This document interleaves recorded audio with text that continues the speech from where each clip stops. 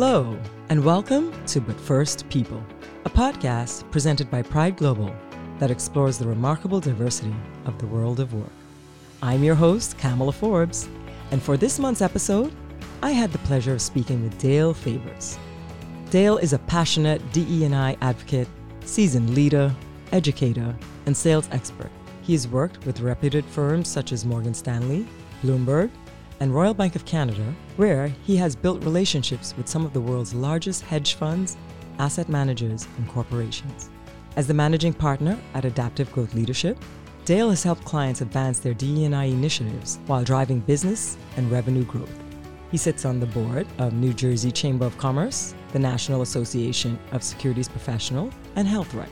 And in this episode, Dale joins me in person to discuss how companies can create more inclusive environments and build more diverse leadership teams, as well as sharing info on what actions underrepresented individuals should take to build connections and grow their opportunities for professional advancement. Dale, welcome to the show.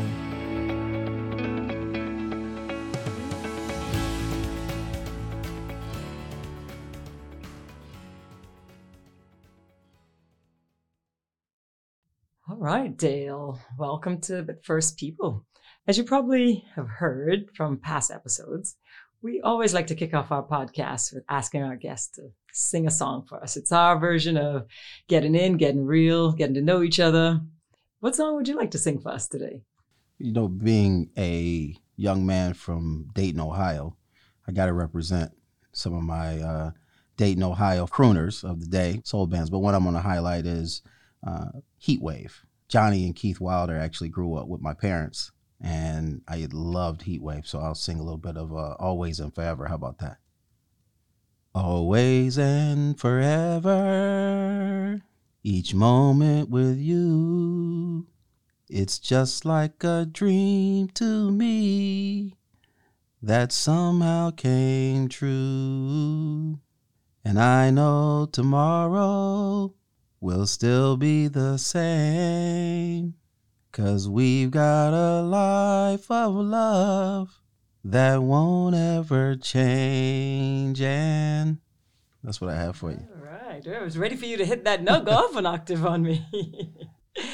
Well, Dale, we got to hit the karaoke bar sometime. Yeah, you sound like you'll be a good karaoke partner. But let's jump into it here. In addition to all that great singing and soulful crooning you're doing, you're also doing a lot of work around inspiring transformative leaders and impactful organizations. And you're so involved in working with young professionals to help with leadership development, and you invest in helping companies to empower their workforce and enhance productivity through diversity, equity, and inclusion. But tell me, what is it that you think that connects you to this work? In other words, what is your why? Yeah, I would tell you, I probably was always a teacher. I looked back and said, whether it was my father or my mother, they were always very influential in not just helping me and my siblings, but helping other people. So my mother, it could be family, it could be friends, it could be whomever. She was always pushed people to get the most out of themselves. My father was always a coach. So he was my coach in every sport, probably up until middle school. And so I watched those two individuals assist in the development of other people, and I found that that's just what you're supposed to do. And so I saw there was a number of people who helped me in my journey professionally to get to Wall Street. And I felt it was always my obligation to give back, to lay that pathway for others to come behind me. So that's generally what it is. Like I say, it's always about sending that elevator back down, right? Have to. Yeah, well, coaching and teaching, they're basically the pillars of everything that we do, especially in the diversity, equity, and inclusion space. Mm-hmm. And when you add to that, I've heard you say often that maintaining a culture that is diverse and inclusive is critical to the growth and evolution of any organization. And as such, your firm, Adaptive Growth Leadership, helps clients with developing programs and strategies that promote the importance of things like teamwork, trust, physiological discovery, and continuous personal improvement. Mm-hmm. I mean, now that's a lot to dissect there, but let's start with, what are some of the effective strategies you would say in creating a more inclusive work environment? Yeah, a number of companies will come out and say, hey, look, they try to build inclusive cultures or whatever they want to do, and that sounds good. But what does it actually mean? And you have to get them to define that. And then, okay, so if that's what it means, how do you want to go about creating that? And then once you help them break that down, it's then, okay, so then what should we do? So if that's, it may be a 4-pronged approach, it might be a 2-pronged, whatever it is. It may say, hey, look, we need to first develop relationships with young people or platforms in which that can deliver young talent into our firm. Okay, so that's building a pipeline that way. We may need to also work with our existing employees to create a broader understanding of how diversity can benefit the organization and help us all generate more revenue. So then that's another piece of that. And then at the senior level, we may need to become more intentional about making sure that as an organization, we're inclusive in not just our hiring practices, not just our development of young managers, but our connectivity with vendors and suppliers of products and services that our firm consumes. How should we be doing that? We also need to be compelled to understand how diversity influences buying decisions. So how do we connect with a diverse community of buyers of our products and services? Well, maybe we need to have diverse talent throughout the organization at the senior level as well as at the board level. And so helping organizations figure out what that is and then actually executing on a plan to develop all components of that. So that's what we try to do. So we work with them at the early entry level of developing and introducing talent to what they do as an organization. It's having younger employees understand the skills and tools and techniques needed to develop and become managers, and then helping managers understand how to cultivate talent and nurture talent, and then senior managers how to give people and help them understand the importance of stretch assignments, or help them understand how to navigate different environments, and then understand how do we connect with customers and leave a message with our customer that we are inclusive, we promote diversity, and we promote engagement amongst our employees to get to know each other better. So those are all the things that are important. And I love that you touch on so many different facets of it, from the client perspective, the customer perspective, the employee perspective. And if I could just hone in on that nugget a bit, you talk about training modules, but how can we create safe spaces for dialogue and constructive conversations around DE&I? Because as you mentioned, it's about people managers, being able to connect and create that space with their employees and their direct reports. So what is it that you think is a great way for them to create safe spaces for people to actually feel like they could come and share, their concerns with the company, with their managers, to be able to create those psychologically safe spaces? Yeah, I think what ends up happening is we have to first break ourselves down and understand we're all human. And as humans, we develop habits and we do things that are comfortable to us. We want our kids to go to school in places where they can meet friends that have common backgrounds, so on, whatever it is. But how do we then bring people from different backgrounds into a workspace and encourage them to get to know each other? Well, we have to, that has to start from the top, and the senior management has to be open to doing the things of going into uncomfortable places or creating an environment where uncomfortable conversations can be had, right? So it may be a situation, it could be something as simple as you're walking, you're here in the office, there's other people, men and women that are in the office, and you come in on a Monday and you had a totally different hairstyle than you had on Friday when you left. People are curious, how did your hair get longer? How did you suddenly have braids down the end of your back? How does that happen? Right.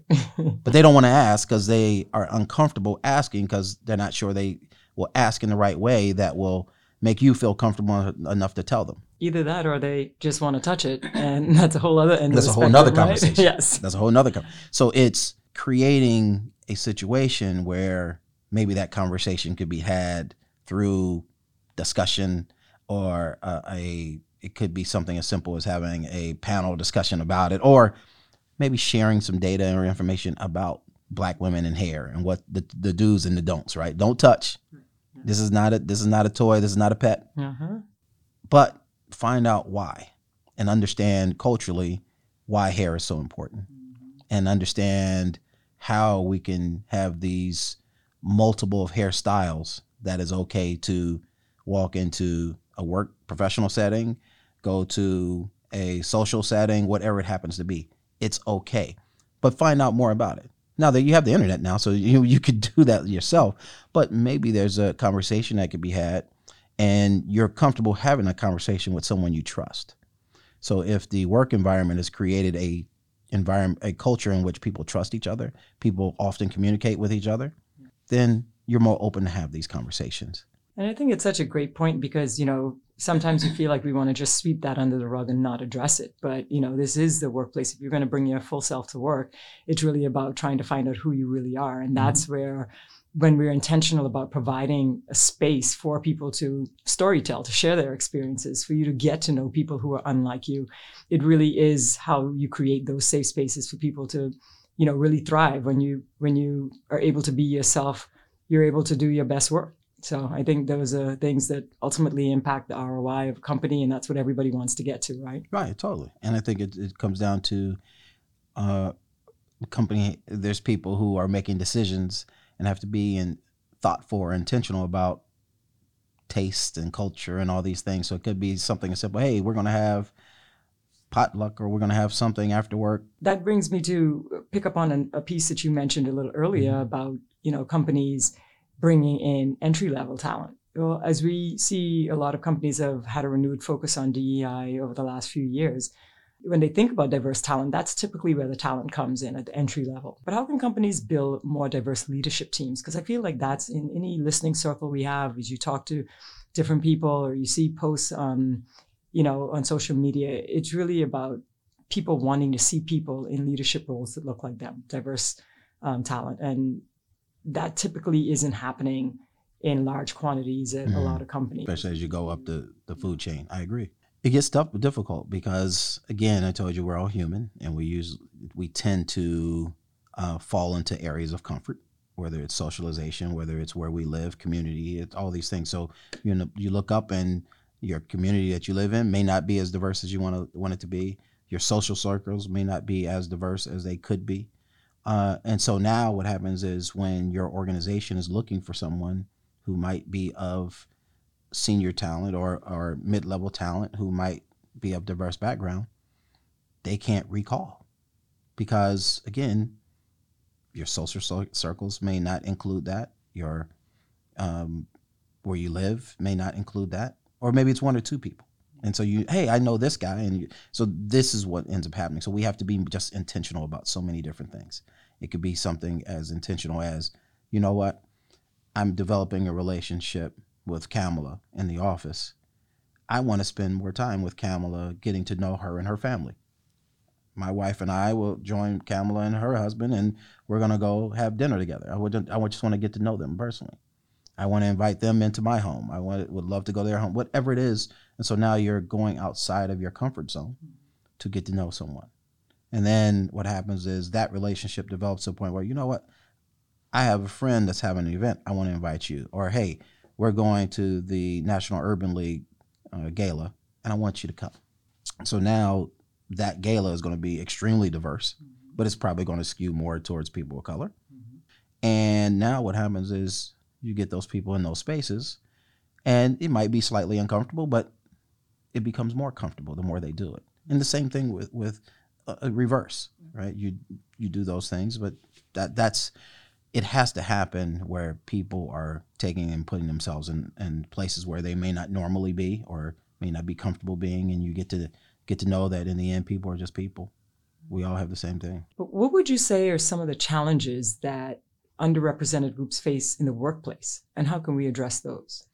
Well, I think the challenges happen to be this. Everyone, again, I always refer back to we're human. We want comfort. We want challenge. We want compensation. Well, if you're comfortable in a certain culture, if they're challenging you to be the best professional you can be, and you can get compensated what you believe your value is, you're happy working there.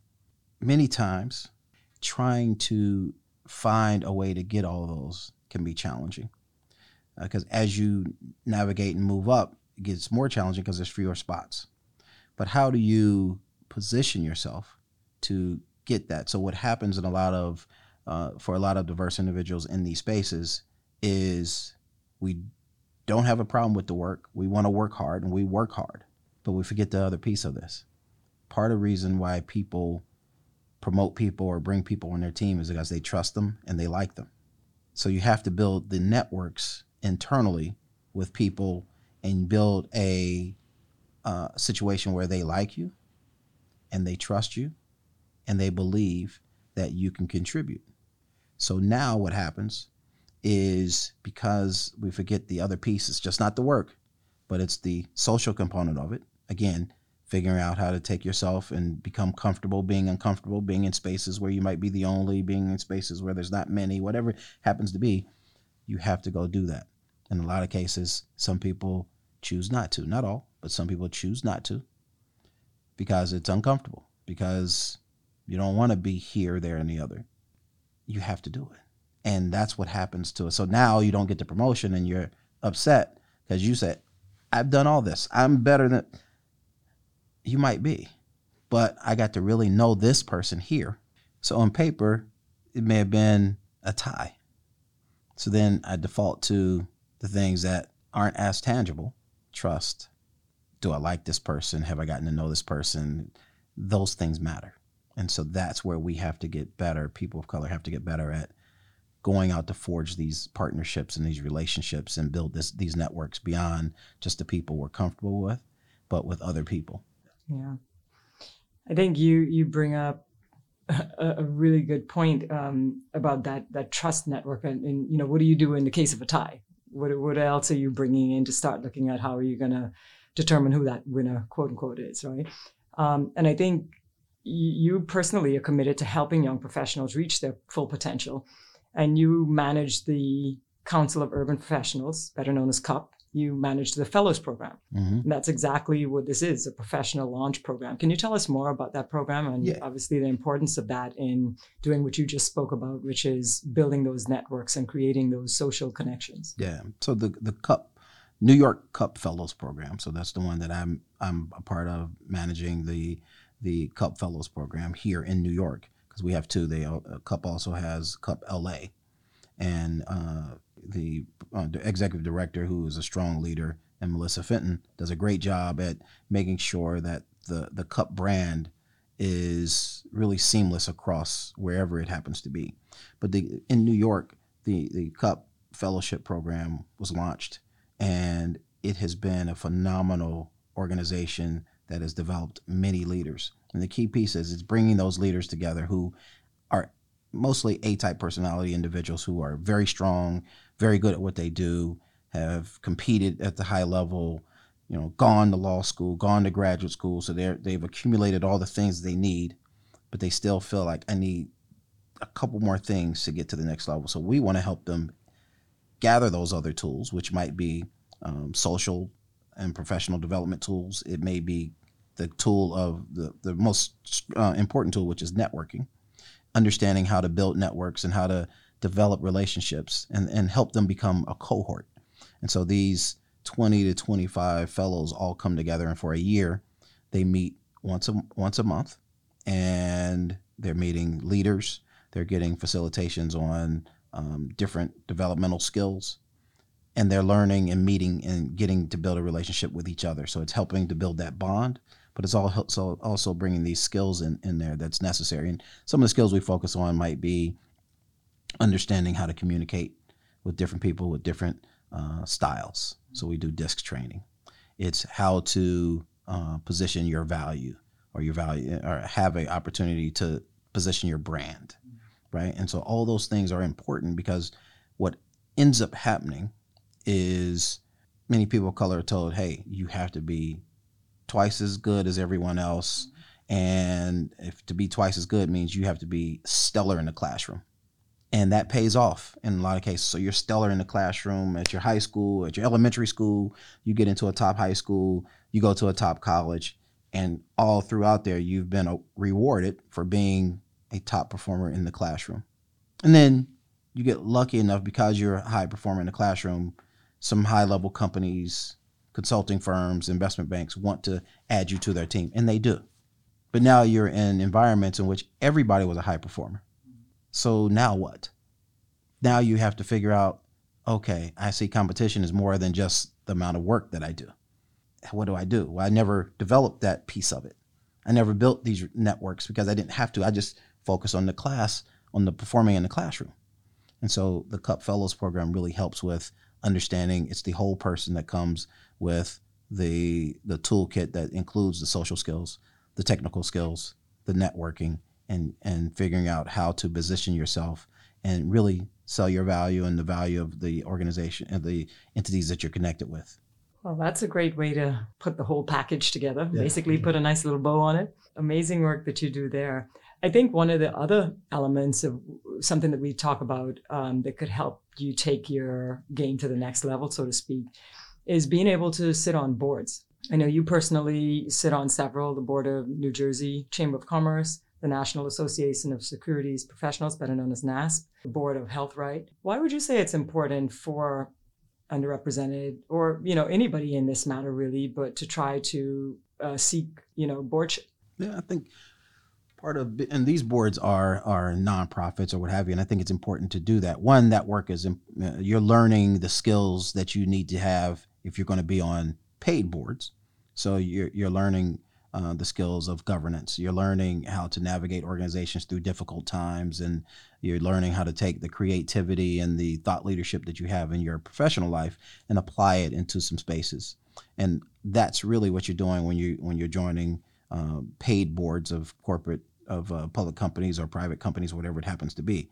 You're taking the same skills and you're applying them, but in the nonprofit space of board service, you're really helping to move a cause along, and your influence from a standpoint of your ability to pick up the phone and make phone calls and bring people, that's your network, that's important, but also the skills that you have to maybe help a company reconfigure their financials or the way they present their financials, or helping them understand how to put infrastructure in place from a governance standpoint, or helping them market what they do even better. And so you're utilizing these skills. And that's why it's important for the board side. It's important to not only be able to give back some of the things that you're learning on a daily basis on the for-profit side, but also it's important to understand how those skills can be applied to help organizations move further along. And it also benefits you, and it gives some other people a chance to see you at work. And what you're not realizing, other people on these boards that you're building relationships with, they're on other boards, or they know people who are on board. So it may be something as simple as you're on a nonprofit board with someone, and that someone has a friend that's on a paid board and says, man, we're really looking for a person a person of color or a woman who might have these skill sets, HR, marketing, whatever. I know that person. So now you get referred because of the work that you've done with someone on a particular board, and they're referring you to someone for a board that's a paid board. Do you have any advice for somebody that's not on one that might be interested, and how do they get started? It's one thing to be on one and network with the board members, and they may refer you to get other ones, but how do you get started? You find something that you're passionate about and then try to tie it in. It could be something as simple. I'll give you Health Right. I'm on the board of Health Right, which is a global organization focused on providing, dealing with some of the health initiatives globally. So it could be dealing with the delivery of some healthcare in certain parts of certain countries in Africa. It might be currently dealing with people who are from the fallout in Ukraine, and what some of those people might need from a mental health standpoint, dealing with women's health in certain countries. So it's all these things, and I think all those things are important. And so one, I want to get to know it better and get more educated on some of the work that's being done, and then I want to be able to contribute in the best way that I can. So I'm on that board. I think the key thing that you're saying there is about giving back and finding your passion. So I sit on the board of, it's not just a nonprofit dedicated to helping women-owned business and minority-owned businesses, leverage certification. And how I got involved on that board was simply by volunteering. And I think if you're passionate about something, you want to do it. You're not doing it because you want a board seat. You're not doing it because you're getting paid to do it. You're doing it because you're passionate about it and you want to give back. And so just finding those things, like you say, about where you're, something you're passionate about, something you could donate your time to, people will recognize that. Yeah. You already have all the other skill sets, right? We talked about you're already stellar at your job or what you're doing. You have these skill sets, you show up, you then use your networks. And I think once people see you in that light, those opportunities and those offers to join boards will start. And I think, as we delve back into it, it's really about, yes, stay the course, do your work, be great at what you do, develop those skills, use your network. But at the end of the day, even with all of that, I think it's really still about allyship. How can leaders help to foster allyship and create that culture of support and inclusivity for their diverse employees? Yeah, I think it takes me back to I remember being at Morgan Stanley, being a young analyst at Morgan Stanley, and one of the leaders at the desk, a gentleman by the name of Mike Rankowitz, he'd stand up at his desk, say, "Dale, what are you doing? Nah, let's go have lunch." So we would go, walk and go pick up lunch and walk back to the desk. But during that time, we had an opportunity to talk. How's it going? Whatever it is, ask questions. I could ask him questions. He asked me questions. It built a certain level of trust and him understanding me more, me understanding him more. And that was so important to me as a young person. Here's the MD of the desk just asking me to go walk and go have lunch with him. Man, it taught me what leaders are supposed to do. I'm thinking a guy at that level, he's been here X number of years. He's probably only wants to have lunch or go to lunch with co-head of the desk or other people at his same level. But no, he grabs me, and that wasn't once, but it was several times. And to me, that was important. So, wow, that's what leaders do. So you build allyship and you build trust by uniquely doing something that isn't expected, that builds a relationship with colleagues, but also builds trust and builds a certain level of trust where I felt I could go to him to ask him any question, because he wasn't just the head of the desk, the MD who doesn't really know who I am, but a person who knew who I was, wanted to get to know me more. And I think that that's what leaders have to think about doing. Yes, I have a busy schedule. Yes, I'm this, but I'm going to take some time every week to go grab lunch or spend some time chatting, having coffee, whatever it is, with somebody that's in the office that's new or that I don't know as well as I would like to get to know, but I see walking around, or I've read some of their work, or I know they've been a contributor on this project, but I just want them to know that I would love to get to know them more. And I want to know, maybe get some thoughts from them as what could we do to make the organization even better. I think it's so important because, again, great ideas could come from anywhere, right? Mm-hmm. And it doesn't have to be from people with a particular title, particular status level.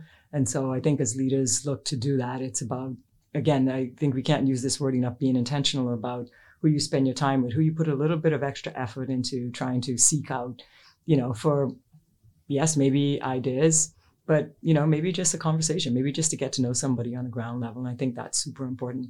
Yeah, it is. And you do it so well, Dale. I know you reach out to me several times in a month and say, "Hey, Kamela, what's going on?" Just to check in. And I know, I've seen you do it, with multiple people as well. So I know you practice what you preach. And you've been doing it for so long. You value your network, your connections.